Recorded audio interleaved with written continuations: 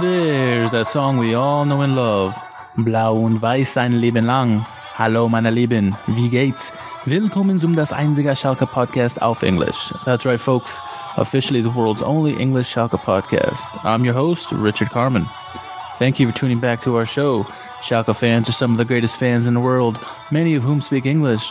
This pod aims to bring you the latest from the Royal Blues, talk to the English-speaking fans of the club, get their point of view across, and bring you game highlights. We'll also pick out articles on the club and talk a little bit about them. As always, joining me on the show is co-host Jack Mangan.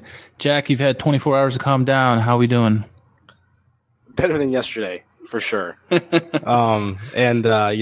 Bowl Sunday edition of the Schalke podcast, so that's on my mind as well, kind of distracting me from the nonsense that was yesterday's match. Yes, but, American football. I'm sure most of you will be hearing this on a Monday, possibly, but today is Super Bowl Sunday. It is, and I feel like that was a challenge. We'll see when the recording comes out. Yeah. Well, last week, we got back on track with a 2-0 victory on the road at Stuttgart. Stuttgart never really looked like they were going to give us trouble, and the result was never in doubt. As a result of the loss, though, the talented Stuttgart coach Hannes Wolf was let go. Schalke, all the meanwhile, were getting praised as a real contender in the Bundesliga. Boy, how a week can change fortunes, Jack.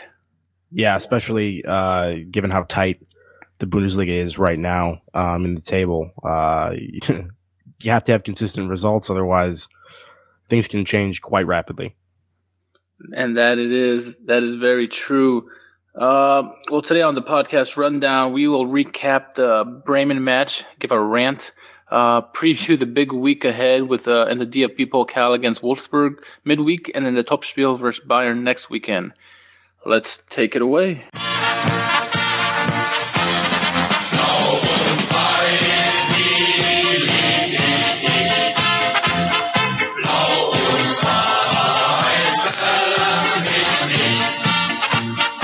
All right, first go around when we played Bremen earlier in the season. Schalke won 2-1. Goretzka netting the game winner. Bremen they came into this game on a winless five-game streak, including a 0-0 draw last week to Hertha Berlin. Bremen sat in 16th place and in the relegation zone. Schalke on the other side sat in third place going into the game behind Leverkusen and Bayern, of course. The big danger man for Bremen that most fans will be familiar with is Max Kruse. He's been on the Deutsche Die Mannschaft team. He has 4 goals this campaign, and as far as the last game that they played when we won 2-1, all 3 goals came off corner kicks, which is interesting actually.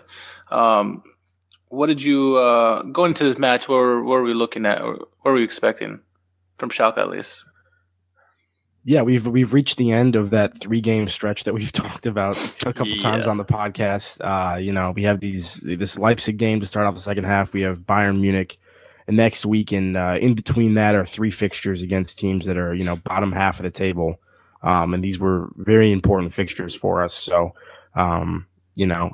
shaky start with the draw against Hanover, able to get the win last week against Stuttgart, and then we're looking to do that again.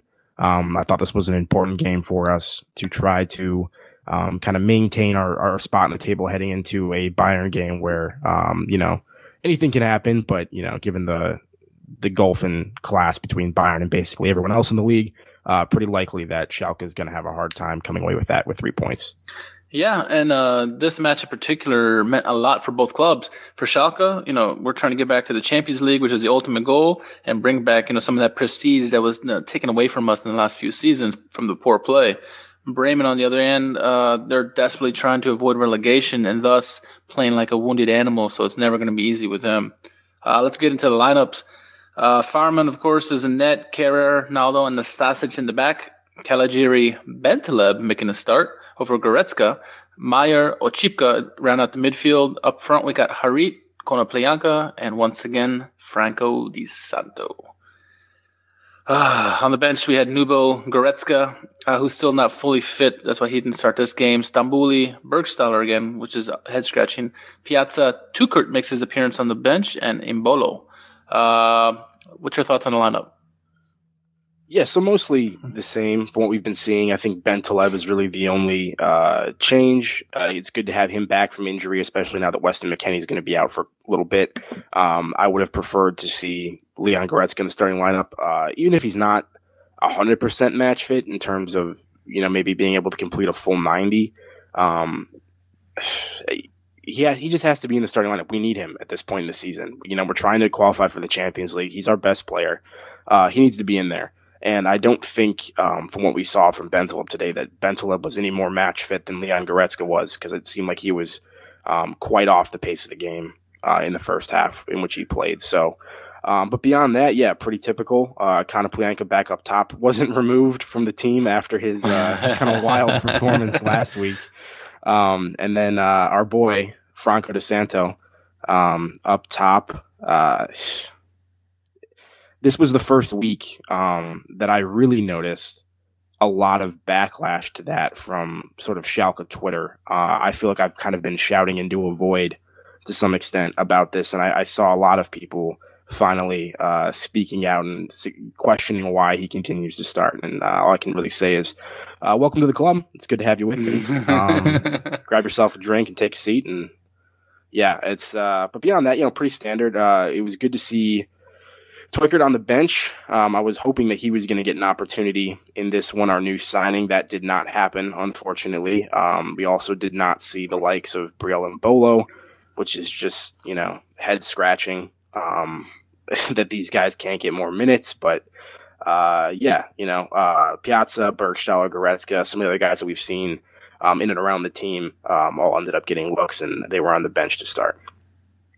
Yeah, I agree with you about Bentaleb and Goretzka. They're probably about the same match fitness right now. So go ahead and start Goretzka. You see how much he fades in the second half anyway. So that's when you bring in Bentaleb or someone else, that maybe Stambouli, to help shore up the midfield. But Goretzka is our best player, and he should be on the pitch at all times if he can. As far as the Di Santo, the hate for him has been increasing. I was on a bunch of different groups on Facebook, and that's where everybody was ranting there. Like you said, on Twitter as well. So people are starting to come around and see what we're seeing and the misunderstanding. Why is he on the pitch when obviously you have Bergstaller, but you also got Mbolo, and you got so many other options that are better than him. But enough with that. Let's look over Bremen's side. In goal, they had Pavlenka. In the defense, they had Djibril Salisi, Velkovic, Moisander, the Swede, Augustinsson. In the midfield, you had Gondorf, the Grey, Egestein, Delaney, Rashica, Cruz, and Belfodil rounded up the top. Special note on Rashica. He was recently signed from Vitesse from the Eredivisie. He's the Kosovar international who he's pretty dangerous from the wing, who can bring a much-needed spark to the Bremen attack. So that was just another guy we'd had to keep an eye out for. Yeah, perennial international powerhouse, Kosovo. Yeah, the only other guy they have was Granit Shaqiri, or Shaqiri, what's his name? Shaqiri. Xhaka? Yeah, no, Xhaka and Shaqiri. Xhaka's, I think, Swiss. Shaqiri's Swiss as well. But he's like by dual citizenship or whatever. Okay. I think he threatened to go to Kosovo, but I don't think that's going to happen. I think he realizes golfing class between the two teams. A little bit. No offense to our Kosovo listeners out there, which I'm sure are numerous. Hopefully they're not in the Di Santo bandwagon. Anyway, so Bremen, they started this match with what I noticed was a high press and tight marking, much more so than we saw from Hanover or Stuttgart recently. It seemed like Schalke were forced to make quick, high-risk passes to try to break that down. And they started to do that a bit with some success. Because of this, though, Schalke began carrying possession, and Bremen, in turn, they realized that Schalke was breaking us down, and so they dropped their press to the midfield, kind of like what Stuttgart was doing last week. They became more compact and played narrow. This seemed to cause Schalke many problems. They're finding it very difficult to break it down. It wasn't much that came from the first 10 minutes. Not many chances from either side. It was a very cagey affair. In fact, Di Santo was pretty much non-existent at this point. Is that what you saw? Well, I mean, De Santo's always non-existent, so I don't think that was specific to this match. And honestly, it's been kind of a running joke on the pod, the Franco De Santo thing, and I've tried to have a sense of humor about it. I don't really have a sense of humor about it anymore. It's just to the point where it's really annoying. Yeah. It doesn't make sense. And I'm tired of it. And I don't know what Tedesco. I mean, I've said this before. Like, Franco De Santo has to have like Tedesco's nudes or something. There has to be some sort of blackmail happening because it is inexplicable. There are other attacking options now. You want to make arguments about the first half of the season, you know, with injuries and lack of depth, but we have players now. You made this signing. You brought Toykert in, right? Or from Nuremberg. He hasn't played yet. Why do you sign somebody and not play him? I don't know. Brielle Mbolo, he's back from injury. He's fit. Put him in the lineup. It doesn't make, honestly, I would rather see, I mean, you saw last week, right, where there was kind of a two-man up top, and right. kind of Plianka was one of them. And this time we went with, you know, sort of like the one central striker. But if you wanted to do that two-man up top, put Harit and kind of Plianka up there. Yeah. Honestly, I don't care. Just Franco De Santo needs to do nothing but sit on the bench. Potentially make a late game cameo if we need fresh legs or something. But I'm over it. It's ridiculous, and it is like, I mean, he provides absolutely nothing. Yeah, and it showed in this game over and over. It showed throughout the season, really. I mean, 2 goals up to this point. It's pretty pathetic for a striker. I mean, our defenders have more goals than our freaking than De Santo does. You know, an 11th minute. Let's move on a little bit. 11th minute. Amin Harit with a little trickery. He passed his defender, slipped a pass over to Caligiuri, who made a nice cross to Konoplyanka, who got a little header off of it. But the little Ukrainian attempt went wide. Up to that point, that was the closest opportunity for either team to get some kind of scoring chance. Usually, you don't want to see Konoplyanka those opportunities, but I mean, you take what you can get at that point, right? Yeah, not the ideal target in the box, but, you know, right off the bat, you're seeing what Harit can do and what he's been doing all season. You know, makes a great move down the right-hand side, saves the ball from going out at the end line, and smart cut back to Caligiuri, who made a very clever cross, I think, that kind of took maybe the defense off guard a little bit, because I think his back was sort of facing the box when he initiated cross, and it was a really good ball, actually. Like, right to Konoplyanka, who just, you know, isn't maybe the best person to be taking those chances, but just hits it a little bit wide. But, you know, bright start. Yeah, and then really through the first 15 minutes, Schalke were pretty much dominating possession. It was something roughly like 61% to 39%. For Bremen, Belfodil was definitely the most lively for them. Yeah. If Bremen were going to score, it looked like it was going to come through him, because he was definitely all over the place and giving the defenders something to think about. Yeah, not a player that I've actually been too familiar with, but he impressed me. He was somebody that stood out, I thought. Popped up now and again with some silky play, some dangerous runs. And yeah, he was involved early. Am I alone on this, that Belfodil kind of looks like the doppelganger for the Altintop brothers? Yeah, he looks very similar to them. I can see that. More like bloated, drunk version of them, but yeah. Regardless, they're still Yikes! Sorry, Belfodil, if you're listening. Coming at him. Anyway, so Schalke, they continued having difficulty breaking down Bremen's compact defense. So that led Tedesco and Schalke to shift their tactics a little bit, and they allowed Bremen to have more possession, hoping that they would come out of their shell, give them some more opportunities.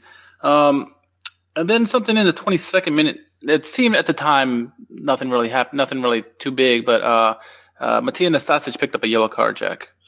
Yeah, he did. There was kind of a 50-50 ball. I forget which Werder Bremen player was involved in that. Maybe it was Kruse or somebody. But Nastasic goes in, wins the ball, but is ultimately given a yellow card for what is adjudged to be a high boot. I think it's a call that can be given. I don't know if it has to be given. It was a little high. Studs were up. So I see where the ref is coming from on that, but I thought it was slightly harsh, especially given how many things this referee ultimately let go in this match. So that seemed kind of uncharacteristic, but that put Nastasic on a yellow card fairly early in the match, and that was also a point of suspension. So he was at that point already going to be missing our Bayern game this upcoming week, which is bad news for us because I think Nastasic has been pretty solid. Yeah, so that probably most likely, unless Tedesco throws another wrinkle, it would probably be Stambouli on the right, Naldo in the middle, and Kehrer on the left. Something like that. Yeah, so the tactic that we talked about Tedesco employing, it seemed to work. And in the 24th minute, Konoplyanka intercepted a pass in his own end. He ended up passing to Max Meyer, who quickly gave it to Nabil Bentaleb. Bentaleb evaded the defender with like a spinorama type move, gave a long pass to Konoplyanka at midfield. Now, at this point, you expect the defender to be on him or somebody. But for some reason, Bremen gave Konoplyanka miles of space to operate. Kono took advantage of this by attacking them. He made it to like about 25 meters out, unchallenged, before he decided to let off a shot. This might still work out for them. Konoplyanka shoots. Oh, and it's through the goalkeeper's gloves. Yevhen Konoplyanka finds a way through. And for a goalkeeper who has been otherwise outstanding this season, it's a moment to forget for Jiří Pavlenka. And oh my word, Pavlenka with a howler as he lets the ball slip through his hands and get into the goal. Jack, last week Kona couldn't buy a goal with several quality opportunities. However, this week he scores from a lucky shot from distance. That's, I guess, how it goes, huh? Yeah, and his approach was as you would expect. He cut inside and shot, which is basically all he does. Yep. So I don't know why it seemed to catch Werder Bremen off guard. As you said, he wasn't getting marked too tightly, but yeah, I mean, it was an on-target effort, but nothing that really challenged the goalkeeper at all. It hit Pavlenka directly in his mitts and, just scored it over the top of him and went in. It's, yeah, as you said, it's an absolute howler and unfortunate because Pavlenka's, had a pretty good season for them. And up until that point, I thought Werder Bremen had a very good account of themselves early in that match. And that was something that was sort of against the run of play and obviously just a random error. And I thought, was pretty harsh on them. But we'll take it. And that's, what? Sometimes you just got to get a shot off, Exactly. Not that you want to, be shooting from distance every time you come down the pitch, but I wouldn't mind seeing Schalke do that a little bit more often. Just hit something hard on target and see what happens. Sometimes you get a lucky deflection and, the more balls you put in play, the more opportunities for that kind of thing that there are. So, good to see Konoplyanka get on the score sheet, though. He should have been on the score sheet a couple times last game, and he got forward a little bit today. That would be his second goal of the season in the Bundesliga, at least. Schalke, they seem to play better when Konoplyanka's in the lineup, right? Not many goals, but he's important because he creates chances and there's a flow to the team, it seems. Yeah, I thought we were missing his influence a little bit for the couple games prior to last week and this week where he was out, and he's just really lively. He has a lot of speed. He pushes things forward. He kind of Schalke have a tendency at times, I think, to and even in this game to some extent, when the ball turns over, as good as we are in transitional play and, sort of on the break, sometimes there's, a little bit of hesitancy or, a horizontal pass doesn't need to be made. And Konoplyanka is very much a vertical player. And I think that sort of mindset and energy serves us well and opens up things for other players. Yeah, no, I couldn't agree more. So I'm gonna move along to the 36th minute. Amin Harit, he's over on the right side of the field along the touchline. He gets rubbed off the ball, and the ball goes out of bounds. He began pleading his case to the referee. So far, nothing out of the norm. However, the coach for Bremen, Florian Kohfeldt, he inexplicably began to berate the Frenchman, which forced the fourth officials to jump in. What was up with that, Jack? Did you see that? I actually did not see that.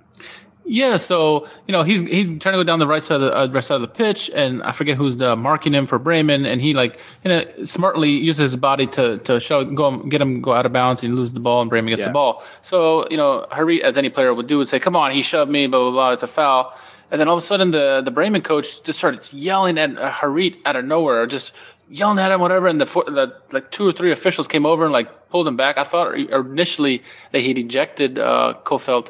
But he said in the game. But yeah, it was just so weird to see. He just started berating him. I don't know obviously there's a language gap there because I don't think Harit speaks German quite yet, maybe just a little bit. But yeah, what the heck was up with that? It just seemed odd to me. That's interesting. I'll have to go back and check that out. I feel like I vaguely remember the commentator mentioning something. I must have missed it when it actually happened, though. Yeah, that's unusual for a manager to go after a player that aggressively, specifically. Yeah, you expect that in the Clasico when it was Pep Guardiola versus Mourinho, and the players know each other well, but they don't know each other that well at all. Yeah, I will say that Harit has been getting a little chattier in recent matches in terms of talking to the refs, looking for fouls and stuff. Yeah. So maybe that has something to do with it. Maybe, he was getting upset with him for how much he was looking for stuff. But as we said earlier, there was a lot that was not being called, I thought, that might have been called in another match. So if there were frustrations for Harit or other players, I wouldn't blame them for that necessarily. Yeah, I mean, especially when Schalke was having as difficult of a time as we were sort of because I don't think we really did anything in the first half, do you? From like a chance creation standpoint? No, because I mean it went to halftime 1-0. I mean, no, we did more than Bremen did, but that wasn't much to do. It was hard because they were so compact. It was hard for us to break it down. We just kept we were like it seemed like we were totally happy with keeping possession in the midfield and just playing back and forth, trying to figure out a way to pass them. It was like a chess game, a bad chess game. So when you're not being able to create anything, and then on top of that, you're not getting the set piece or free kick opportunities that you think maybe you should based on some fouls that are happening that can kind of raise tempers as well. I thought Bremen did a very good job of quieting Max Meyer in the first half. I think Eggestein seemed to be man marking him the entire half. And then often another Werder Bremen player, or sometimes two, would kind of come over and join in. I don't think it was as overloaded as what Leipzig was doing to him. Like a few games back where they seemed to have 4 or 5 around him constantly, but that was part of it too. They were very compact in the center of the pitch, and Max Meyer didn't get an opportunity to get on the ball all that often, and we really had a difficult time advancing it and really doing much. It was a pretty lame first half in terms of the action, I thought. Yeah, no, and definitely, and it seemed like I said, it was hard for Schalke because they had to make some quick passes to get through that defense. And then even when they did, it seemed like the final third was lacking. There was no inspiration, no thought, no clarity to what they wanted to do. So they just kept making meaningless passes, meaningless runs.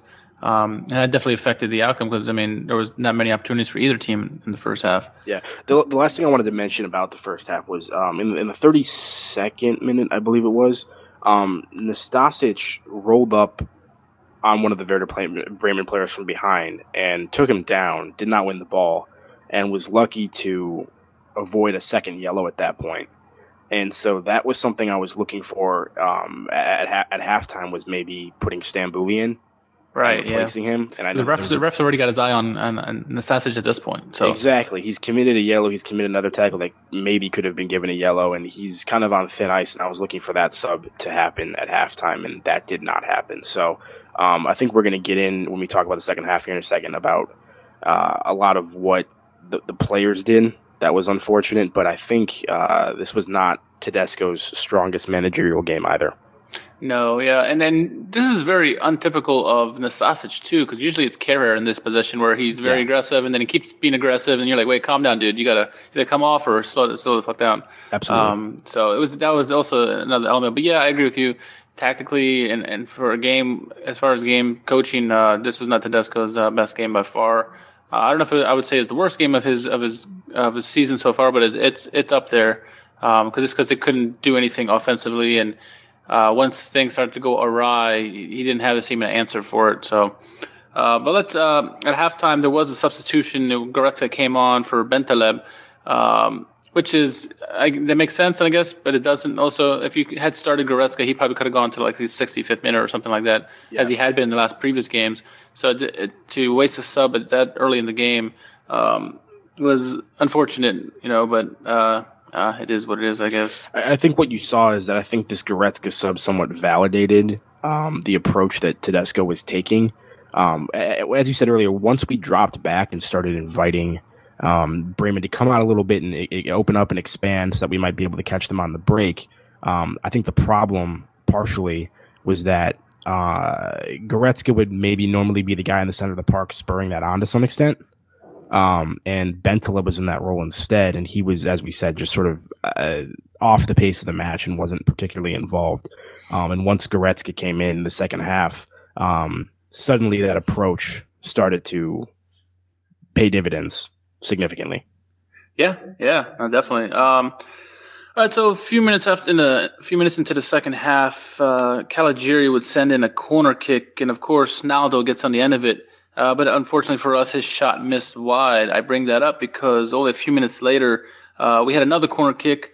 Naldo had another headed opportunity, which was saved. He followed it up with a shot attempt. So that's 2 shots in a matter of seconds for Naldo. Before the match, Kofeld said that they would triple team Naldo to try to shut him down on set pieces.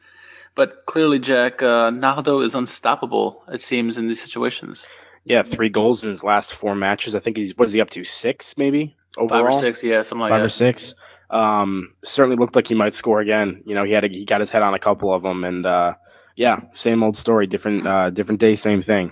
He gets higher than everybody else and seems to get ahead of those balls whenever he wants to.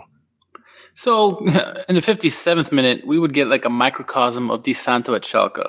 Frankie Di Santo was set up with a glorious opportunity one-on-one with Pavlenka, and then he pulled the Konoplyanka, shanking it sideways. Jack, was that a pass for Farman? I don't know. Yeah, so it was horrendous. Konoplyanka's chip last week, if you recall, where he got into a one-on-one situation and then chipped and basically shot the opposite direction of the goal. This was that same thing, but Di Santo. So yeah, a long ball gets played, and I forget who plays it in, but it's kind of a one-on-one situation with Di Santo and Delaney, who misjudges it and ultimately falls down. Di Santo controls it and turns, and a difficult angle, but he's kind of got an opportunity for a one-on-one with the keeper at this point. And he's taking it kind of on like I think the ball bounces up. He's trying to take it out of the air on kind of like a volley. And, he slices it and it goes, I don't even know if it went out for a corner. I think it went out for like a throw. A throw. Yeah. That's how bad it was. That's how far wide it was. It was nowhere near the goal. It was brutal. And that's the point where I think I started seeing stuff on Twitter about how awful he is. And I was like, what have you been watching for the last, half a season? He's been doing that. I mean, he's terrible. But I will give him credit for one thing. A couple minutes earlier, he really had a nice. Yeah, I will. the rare piece of credit. He had a nice run down the left hand side, and looked like he was going to cross it, but ended up shooting near post. And that was actually a phenomenal shot and forced a save from Pavlenka. And went out for one of the corners that we had, right off the bat. Yeah. And that was a nice piece of play from Di Santo, one of the only things he's done really all season. And then, of course, he follows that up several minutes later with the piece of play that we just spoke about and kind of, erases that positive feeling that I had for him. It was very brief. It didn't last very long. Yeah, so in the 65th minute, Schalke Twitter finally got to Tedesco. Di Santo would finally get subbed off for Burgstaller. Why Burgstaller didn't start, neither of us will find out, but it was better to have him in there than Di Santo, obviously, just for what he can bring to the team. Though this wasn't one of his strongest games either, but it's always good to see Burgstaller on the pitch. Yeah, honestly, I would have liked to see Tuchert or Mbolo or somebody. More speed, because I don't think. I mean, we had the lead at this point. You have this guy on the bench, the new signing. Put him in, see what he has. Like I think the fans are just, I like Burgstaller. I think he needs to be in and around, the starting lineup the rest of the season because I think he is, has the quality to contribute. And I think what does he have, like 6 goals or so? He's like one of our highest scorers outside of Naldo. But these guys are known commodities, right? Like we know what we're getting from Di Santo, which is to say nothing. And we know what we're getting from Burgstaller, which is, fairly consistent, decent play. But we have these other options. And I guess it's fair to say that we know what we're getting from Mbolo. But we have this other guy, and I think we just want to see what he has to offer. Exactly. Give us some. I mean, it's not as if, Burgstaller and Di Santo are producing at such a high level that it's like, oh man, I'd give him an opportunity if only, the form of these other strikers dropped off. But as long as they're playing so well, we can't just change up the lineup. They're not playing well. You would think Di Santo is playing like Lewandowski the way he's playing on the pitch all the time. Like starting, exactly. I should say. I mean, like if I swear, like if Teuchert came on the pitch and did absolutely nothing, that would not be a downgrade from Di Santo. Like exactly. He could play horribly and it would be a wash. It would, it'd be a like for substitution. So it's just very frustrating that this is kind of the situation that we're being put in. We struggle to score goals, and Tedesco seems to be intent on doing everything in his power to keep that happening. And I'm not trying to criticize him too heavily. I'm ranting again right now. He's been obviously phenomenal this season, but that's something that is really beginning to wear on me. Let's get some bodies on the pitch that are capable of doing something for us, because our defense has not been good enough recently to win games when we only score once. Because we're not keeping clean sheets anymore. We did. I mean, the Stuttgart game, whatever, but. We talked about this a couple pods ago. If we don't score more than one goal, we generally don't win. And the players we have on the pitch are not good enough to be putting in multiple goals right now. Yeah, exactly. And so they got to find some ways to get some scoring. In the 69th minute, Konoplyanka did have another shot attempt on net. This it was saved. It was on target, and it was saved. But he has created opportunities despite his lack of scoring. So at least we're mentioning his name in a good vein in that respect too. Yeah. In the 70th minute, Gondorf the Grey would be subbed off for Frodo Baggins. No, wait. That was Junuzovic. My bad. I saw that wrong. But for us, though, Marco Piazza would be subbed on for Konoplyanka. So Konoplyanka he had some decent opportunities in this game. It wasn't as many as last game. But we finally get to see Marco Piazza, and hopefully he could spark the team a little bit. Yeah, I mean, Konoplyanka had kind of run himself ragged. I don't think that was, a substitution based on his performance. I thought he played pretty well. And, Piazza's somebody that I think we were all excited to see come on. That was a good sub. So the opening 25 minutes of the second half, Schalke were pressing to get that, they were very desperate to get that second goal. And you could tell that they were growing frustrated. A few minutes after Piazza coming on, he intercepted a pass at midfield, made a decent run, and he managed to get a shot off, which was saved. Jack, clearly at this point, Piazza was just trying to get into the game quickly any way he could, and by that he would just go and try to take shots. Yeah, very much kind of taking up the same sort of position that Konoplyanka had, getting out on the left side and cutting in and trying to get some shots off. And good to see him getting in the flow of the match. And I think I tweeted out around this time, if not a little bit earlier, that you could sense that we needed to make something happen sooner rather than later because it was going to be a repeat of the Hanover match. Exactly. When you have a team on the back heel as much as Schalke did at the beginning of the second half, you have to take advantage of those opportunities. And the football gods will rear their heads, so. Yeah, and Piazza almost did a couple minutes later, and I'm sure we'll talk about that. Yeah.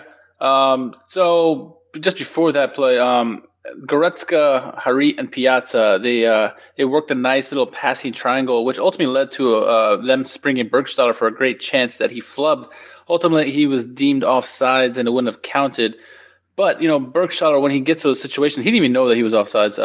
So given that he was in that situation, he needs to do better on a finishing because it was a poor attempt, and the goaltender just swallowed him up. As a striker, if he wants to be on the starting lineup every time, he needs to be able to finish those opportunities. Yes, you're offsides, but you still need to try to get a good shot off. Yeah, well, I think that's where he's most dangerous, right? Is in and around the box and kind of making those quick runs off. I mean, he's got great movement around there, and I think great that's instinct. Yeah, exactly. I actually saw that a little bit differently than you did. I think, in my opinion, he thought he was offside immediately. And so he hesitated because he was waiting for that. I mean, and obviously that's his fault too. You need to play until you hear the whistle, right? Right. But it was a very late whistle. A very, very delayed call. And so I think that kind of confused everybody because he thought he was off and then, ultimately kind of gets a half-assed shot once he realizes that he's got to keep playing. Right. I guess in the same vein, had he shot it and scored wherever, he could have got a yellow for maybe the referee would have said, hey, you're continuing to play when I stopped it. Because we've seen that before in the past from other teams. So in the 78th minute, Caligiuri turned it over, and it led to a great pass to Belfodil, which forced Nastasic to make a play on him and give up. Otherwise, he was going to give up a goal-scoring chance. Unfortunately, he impeded Belfodil, and he was given a second yellow of the match and ejected. This had a clear effect on the game, Jack. What are your thoughts on what transpired there? Yeah, well, Belfodil obviously made a meal of that. There was a very, very slight tug by Nastasic on his shoulder, and then Belfodil just falls over. I thought really it was like a slap with his hand more than anything. Yeah, but either way, I mean, you can't do that if you're Nastasic. Like, I mean, if you do that, you're going to risk getting that called. And I'm not saying it was a bad call. I'm just saying that, Belfodil did what he could to make sure the ref saw it, which is, fair play to him. It's stupid play by Nastasic. I mean, you can't do that there. If you didn't have a yellow card already, maybe you make that tackle because you're trying to, stop a goal scoring opportunity. But, when it's a tight match like that, you already have the lead. The last thing you want to do is go a man down. And that was just a stupid piece of play from him. It did have an effect on the match. We were trying to push on and, take the lead. And we seem to be doing a very good job of putting them under a lot of pressure. And then suddenly you get rid of one of our defenders and that can throw everything out of whack and have us, a little bit more exposed in the back, and it kind of hurt, the attacking momentum that we had built up. And to top it all off, Schalke were giving up a free kick on the edge of the penalty area. So a dangerous free kick. And on the ensuing free kick, the normally steady Farman fumbles the shot. In the ball for Schalke. 4 in Werder White trying to make a nuisance of themselves. Augustinsson. Oh, it's been spilled. Cruiser! Another goalkeeper mistake in this game. And another goal. It's an equaliser for the skipper today, Max Kruse. And Max Kruse finishes it off to equalize the game, punishing Schalke for missed opportunities earlier. That would be Kruse's 5th of the season. It gets from bad to worse, Jack. Yeah, it was very weird, the kind of the symmetry in this match, because Fairman's mistake is almost identical to Pavlenka's earlier. Exactly. It's a pretty easy shot directly at him.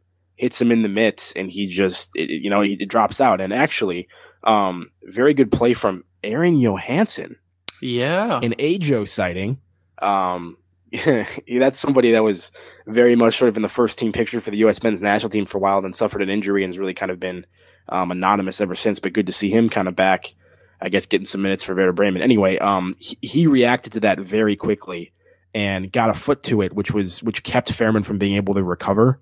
And then ultimately that it fell to Kruse and he knocked it in. But yeah, I mean, exactly what we're talking about. You have to be able to kill this match off. It's something that Schalke has struggled to do. We had the goal lead. We had them under pressure and had ample opportunity to knock in a second. And then, an unfortunate piece of play, and suddenly it's 1-1.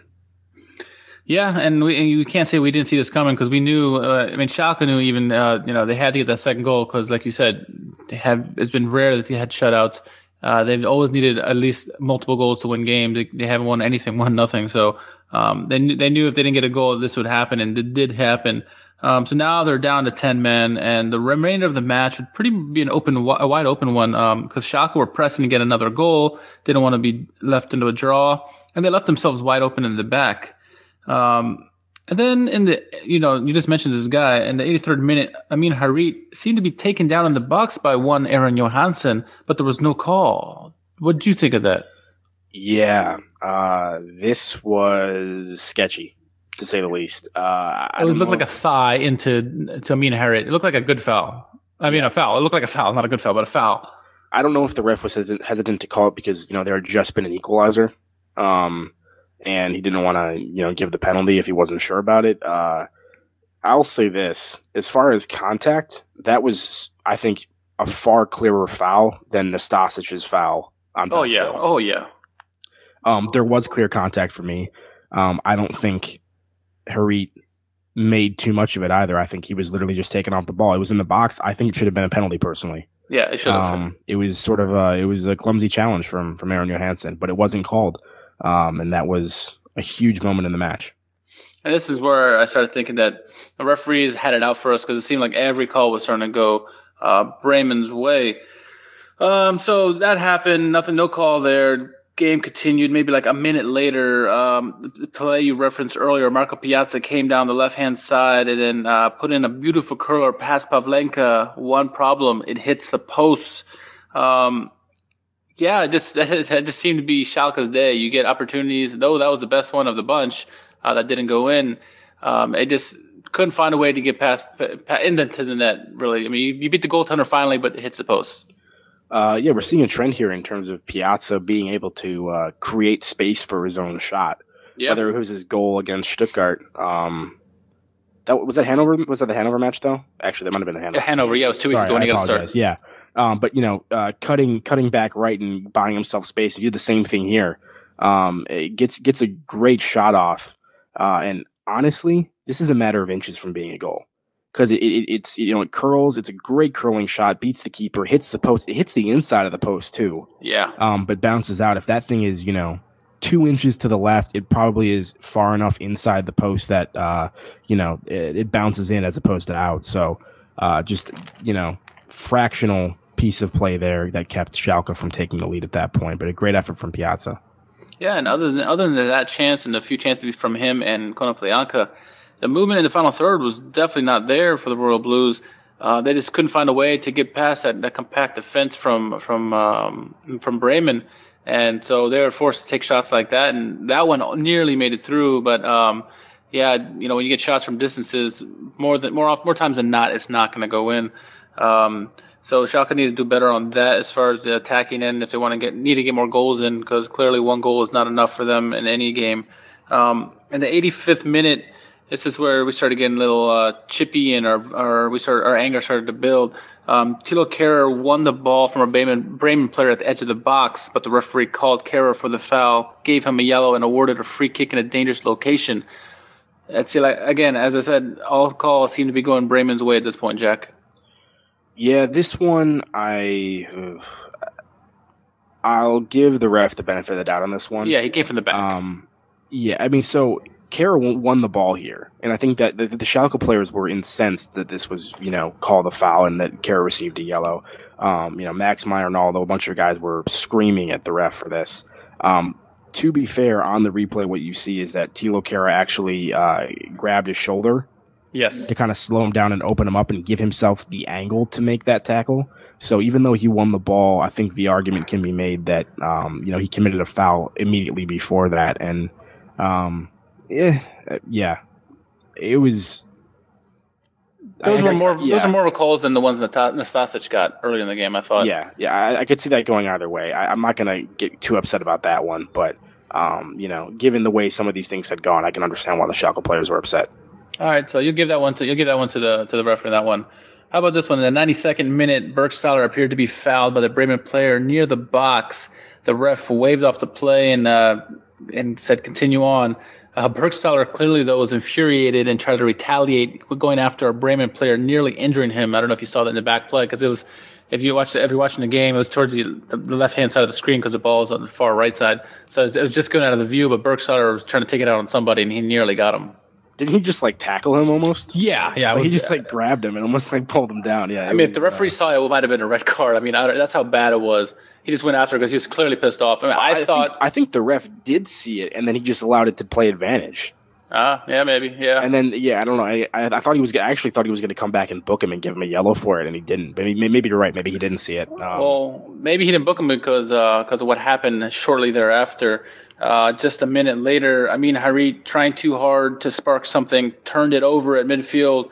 That ball ends up finding that American again, Icelandic American, Aaron Johansson, who does a beautiful, beautiful lofted pass to Eggestein, who is completely taken out by Farman, which would have been a penalty had this not happened. The ball trickles past him. Johansson, Eggestein, might he win it? Oh, it's a foul by Farman, is it? It doesn't matter. Junuzovic has grabbed a winner. Werder Bremen at the death. And Schalke have paid the ultimate price. Junuzovic out-hustles Thilo Kehrer on the play, pokes it into the net, and with seconds remaining, gives Bremen all 3 points.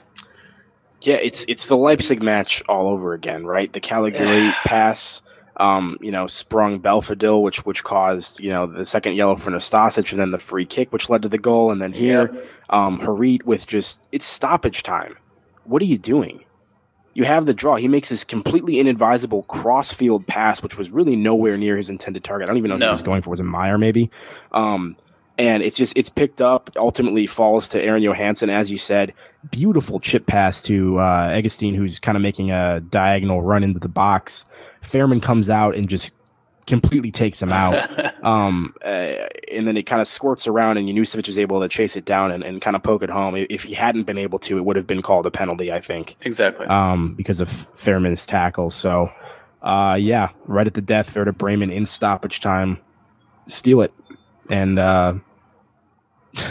what do you say about it? This is a game that 20 minutes ago was a win. Was a guarantee. The amount of opportunities we had and just unable to finish anything. And then even 10 minutes earlier, the Piazza shot off the. This could have gone our way so many times, but you just can't leave things to chance like that. And Werder Bremen, to their credit, kept chugging and took the opportunities they got, and they were able to come in here and steal a win at the last second. And now a total of 4 points? Yep, out of possible 9. Out of the possible 9 for these three teams that aren't particularly good. But, we said this going into this match, right? Werder Bremen, despite their position in the table, is a team who, if you actually look at the individual games, their results have not been as bad as you would have expected them to be, given how low they are in the table, right? Yeah, every game's been close. Exactly. They play teams very tight. They've beaten Dortmund this season, have they not? Yes, they have. Yeah, so they play teams close. They play tight matches. And if you let them hang around, you're risking them going on and getting this. And so, I think the average amount of points that teams have picked up per game against these three teams that we were talking about is almost 2 points per game, and Schalke end up with about 1.3 from this run. So this is pretty much the opposite of what we are looking for in this three game run between, the bookends of Leipzig and Bayern. And, we are in danger. We're in fifth place now after this result. Dropping down the table a little bit, and we're in danger of dropping even further if we don't manage to get a result against Bayern Munich, which is always a tough challenge and is going to be even a larger ask given that we have a midweek fixture, in the DFB Pokal against Wolfsburg, which is going to put further stress on the fitness levels of our squad. Absolutely, and like you said, we're now fifth in the table. Not only are we behind Bayern and Leverkusen, but also Leipzig jumps over us and Dortmund. So the one team we wanted to be ahead of, we're not ahead of now. And luckily for us today, Frankfurt lost to Augsburg because otherwise they would have jumped us as well. So we could be in sixth place right now. So I guess that's a glimmer of positivity there you can take. But it's not a good trend right now, and we'll see how Tedesco implores his lineup coming into this big week ahead with the game in the midweek and then game against Bayern next weekend. Schalke fans, what did you make of this match against Bremen? Tell us about it at SO4 Podcast on Twitter.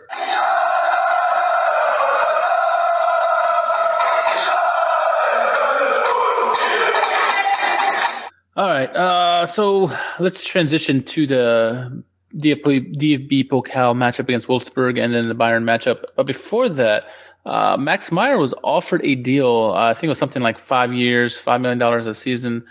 Clearly, they're trying to lock up at least one of their two stars on expired contracts. What do you think of the chances that Meyer accepts this deal? I don't know, man. I honestly have no read on it. I know that he's been linked to a lot of clubs.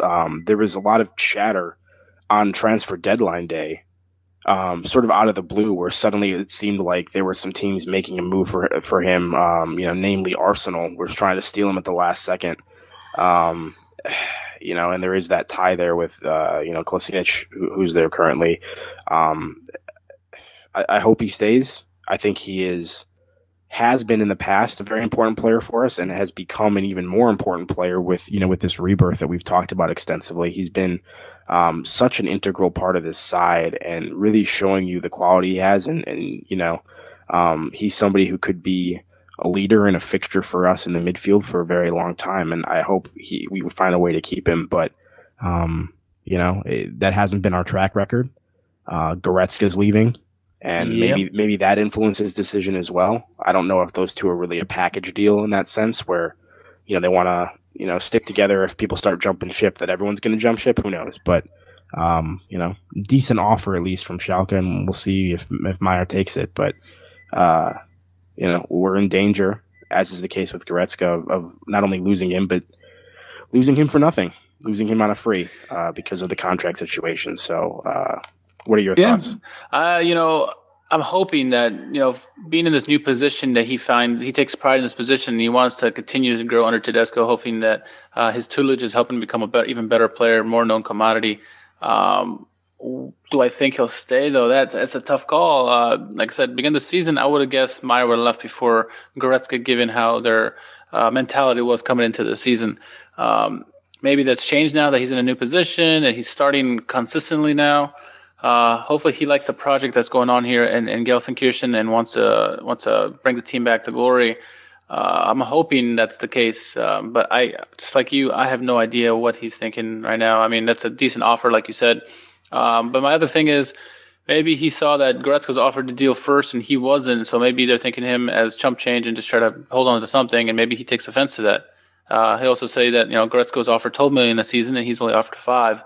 Why isn't he offered more? So it could go either way. And I'm not really sure how this is going to play out. I mean, if he does leave, you just have Stambouli at this point. You need to go out there and find a good regista or a number 6 that they do and they have in Germany to fill that position. Is there anyone out there? I mean, we had hopes with Johannes Geis, but that never really panned out. Could you bring him back and put him in that position? I don't know if that would work. Maybe you need to go to Netherlands and find a youngster there, but some way, somehow, they need to make sure that he stays. And I think it's a good offer. We'll see in a couple weeks if he responds. I hope he doesn't come out with a similar statement to Goretzka, but we'll see, I guess. Yeah, I think we all have very high hopes for Weston McKennie, but I don't think he's that type of player, right? No, he's a box to box. Yeah, he's more comparable to like Goretzka. I'm not saying that they're anywhere near each other in terms of technical ability or overall quality, but I think he's more in that vein. Yeah, no, definitely. Than what Meyer is, and I think we really need somebody who is calm and composed in possession and can direct the play and spread things out. And it'd be a huge loss. It's been such an important part of what Tedesco has been trying to do in this system. Fingers crossed, man. All right, so this week we got 2 games up ahead. We got the DFB Pokal against Wolfsburg, and then we got Bayern Munich, up ahead. So the question is, what does Tedesco do with the lineups? They're going to be at home again, where Schalke seems to struggle this season at home. On the road, they seem to do much better. The results will show that. He hasn't rotated the team very much this season, and with 2 big games in this week, because you got quarterfinal matchup here against Wolfsburg, which Schalke would love to progress in the tournament. And then also you got Bayern, which you want to make a statement after a bad loss early in the season. What do you do with the lineups? Do you keep the same lineup both games? You shouldn't. I mean, I think you should rotate. You should keep some of the guys the same, but obviously Bentaleb and Goretzka are not fit enough to be playing a full 90, so you don't do that. And then in the attack, are you going to bring in some of the new guys like Tuchel, Piazza, and Bolo to start? Yeah. Or are you going to keep the same old and keep DeSanto and Bergseller? So there's so many what ifs in this next week, and I'm hoping we get to see some kind of rotation in this game and in this games, and hopefully be for the better. How do you see? Let's start with the Pokal. How do you see that game going? Yes, I wasn't sure how Tedesco was going to approach this. I think he would very much like to get some silverware in his first year, and we've made a good run in the Pokal and have a chance to advance and get into a semi or potentially even a final. So part of me feels like the club maybe wants to prioritize this, but at the end of the day, Champions League qualification has to be your primary goal. So it wasn't shocking to me that he went with the lineup he did in the Werder Bremen game, but part of me feels like he's not going to change the squad up that much for Wolfsburg. Maybe he will. I don't know. Maybe we'll see that he's clearly prioritizing one or the other. But I think what he might be doing, what I'm suspecting he might be doing, is he kept the lineup intact for Bremen because he thought he could win that game and needed to. He's going to keep the lineup intact for Wolfsburg because he wants to win that, and then maybe you see some rotation against Bayern because it's Bayern. I don't know. And maybe not. Maybe because that's obviously a huge fixture. Like anytime you play Bayern, it's a big game. Right. And you'd want to be strong. But given how good they are, maybe he's just going to take a chance with some random players and see what happens because maybe he's expecting to lose anyway. I don't know. It'll be interesting to see how he plays out. And yeah, there's a chance that he keeps the same lineup all 3 games. And if you look at just before the Christmas break, we had the DFB Pokal match against Cologne, and we also had 2 games in between. I think it was Frankfurt and Augsburg. Or I forget who the teams were, but he seemed to keep all the same lineup for all 3 games, and I'm hoping that trend doesn't continue. Cologne and Wolfsburg are comparable teams. Cologne has definitely gotten better since they got a new manager, but Wolfsburg are definitely are going to be hard to beat. And then Bayern's always hard, no matter what year it is, especially now that Jupp Heynckes is back and he's got the team kicking it on all cylinders. So it'll be interesting when the lineups come out on Wednesday. I fully expect it to be very similar to what we just saw this past weekend. Yeah, we'll see. So what do you think? What is your predictions given the current state of the club, the results against Wolfsburg? I don't know, man. I don't know. I'm going to go with a stoppage time victory for Schalke in the Pokal. That would go to stoppage time. They wouldn't replay that, right? I don't think so. That's bad. I didn't know how that works. I think it's stoppage time. I'm gonna go with a stoppage time victory for Wolfsburg. We'll see if that's even possible. For Schalke against Wolfsburg. Stumbling over my words here a little bit. And then Bayern. I mean, come on, like it's a total crapshoot. It's gonna be it's gonna be close loss or big loss. I fully expect us to lose that match, but I hope we do it in style. Is what I'll say.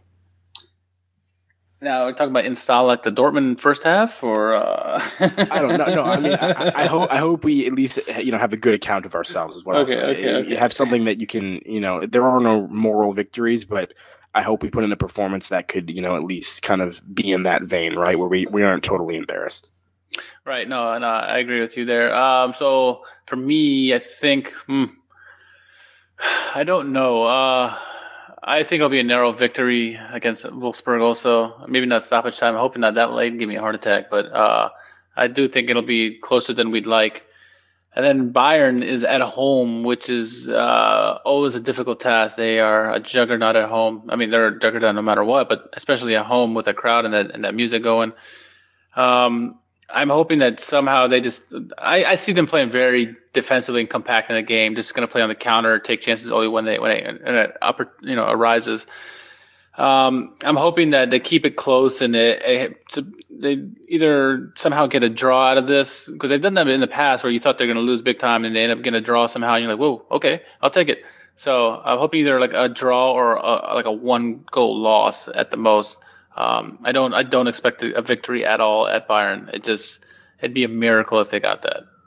Yeah, I think something crazy would have to happen for that to happen. Maybe Franco De Santa with the winner. Like 2 red cards in the first 10 minutes for Bayern or something. Yeah. Wednesday will be fun though. Wednesday will be the always enjoyable going dark on social media to try to avoid spoilers while I'm at work, because that is a 1:45 p.m. kickoff on a work Wednesday. So, Schalke fans, don't tweet me during the day. I'll try to stay off and watch that fresh until when I get off work. But a couple big fixtures for us this week. I'm looking forward to it. Yeah, so hopefully we get some positive results, at least in the Pokal, and hopefully don't lose too much more ground on the Champions League spots, because it's a big weekend up ahead. So we can't. The table is very close right now. We can't afford to lose any more points. And drop further in the table, because with it being so close, if you continue to lose and the teams that are right there with you continue to win, the gap's going to grow really, really fast, and it's going to be hard to play catch up later on. So we shall see. Schalke fans, that was our predictions. Tell us your predictions at SO4_podcast on Twitter. That's going to wrap this week's pod up. Keep tuning each week as we bring you the latest from the Royal Blues. We want to thank Schalke, Fox Soccer, Up to Franz, and the Bundesliga for providing us tidbits for our podcast today. If there are any topics you would like us to discuss, send us a tweet, as I said, at SO4_podcast. Stay tuned to next week's episode where we recap both games, have a guest or maybe 2 to help break it all down. Jack, where can our followers find you on Twitter or social media?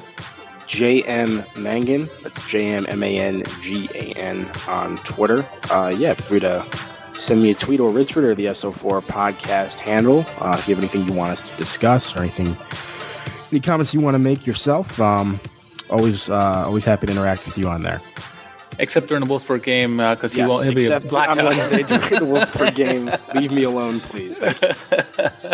Once again, I'm your host, Richard Carmen, and you can find me on Twitter as well at R_KHARMAN. Until the next pod comes, my friends, stay ready, and we'll be with you soon. Tschüss.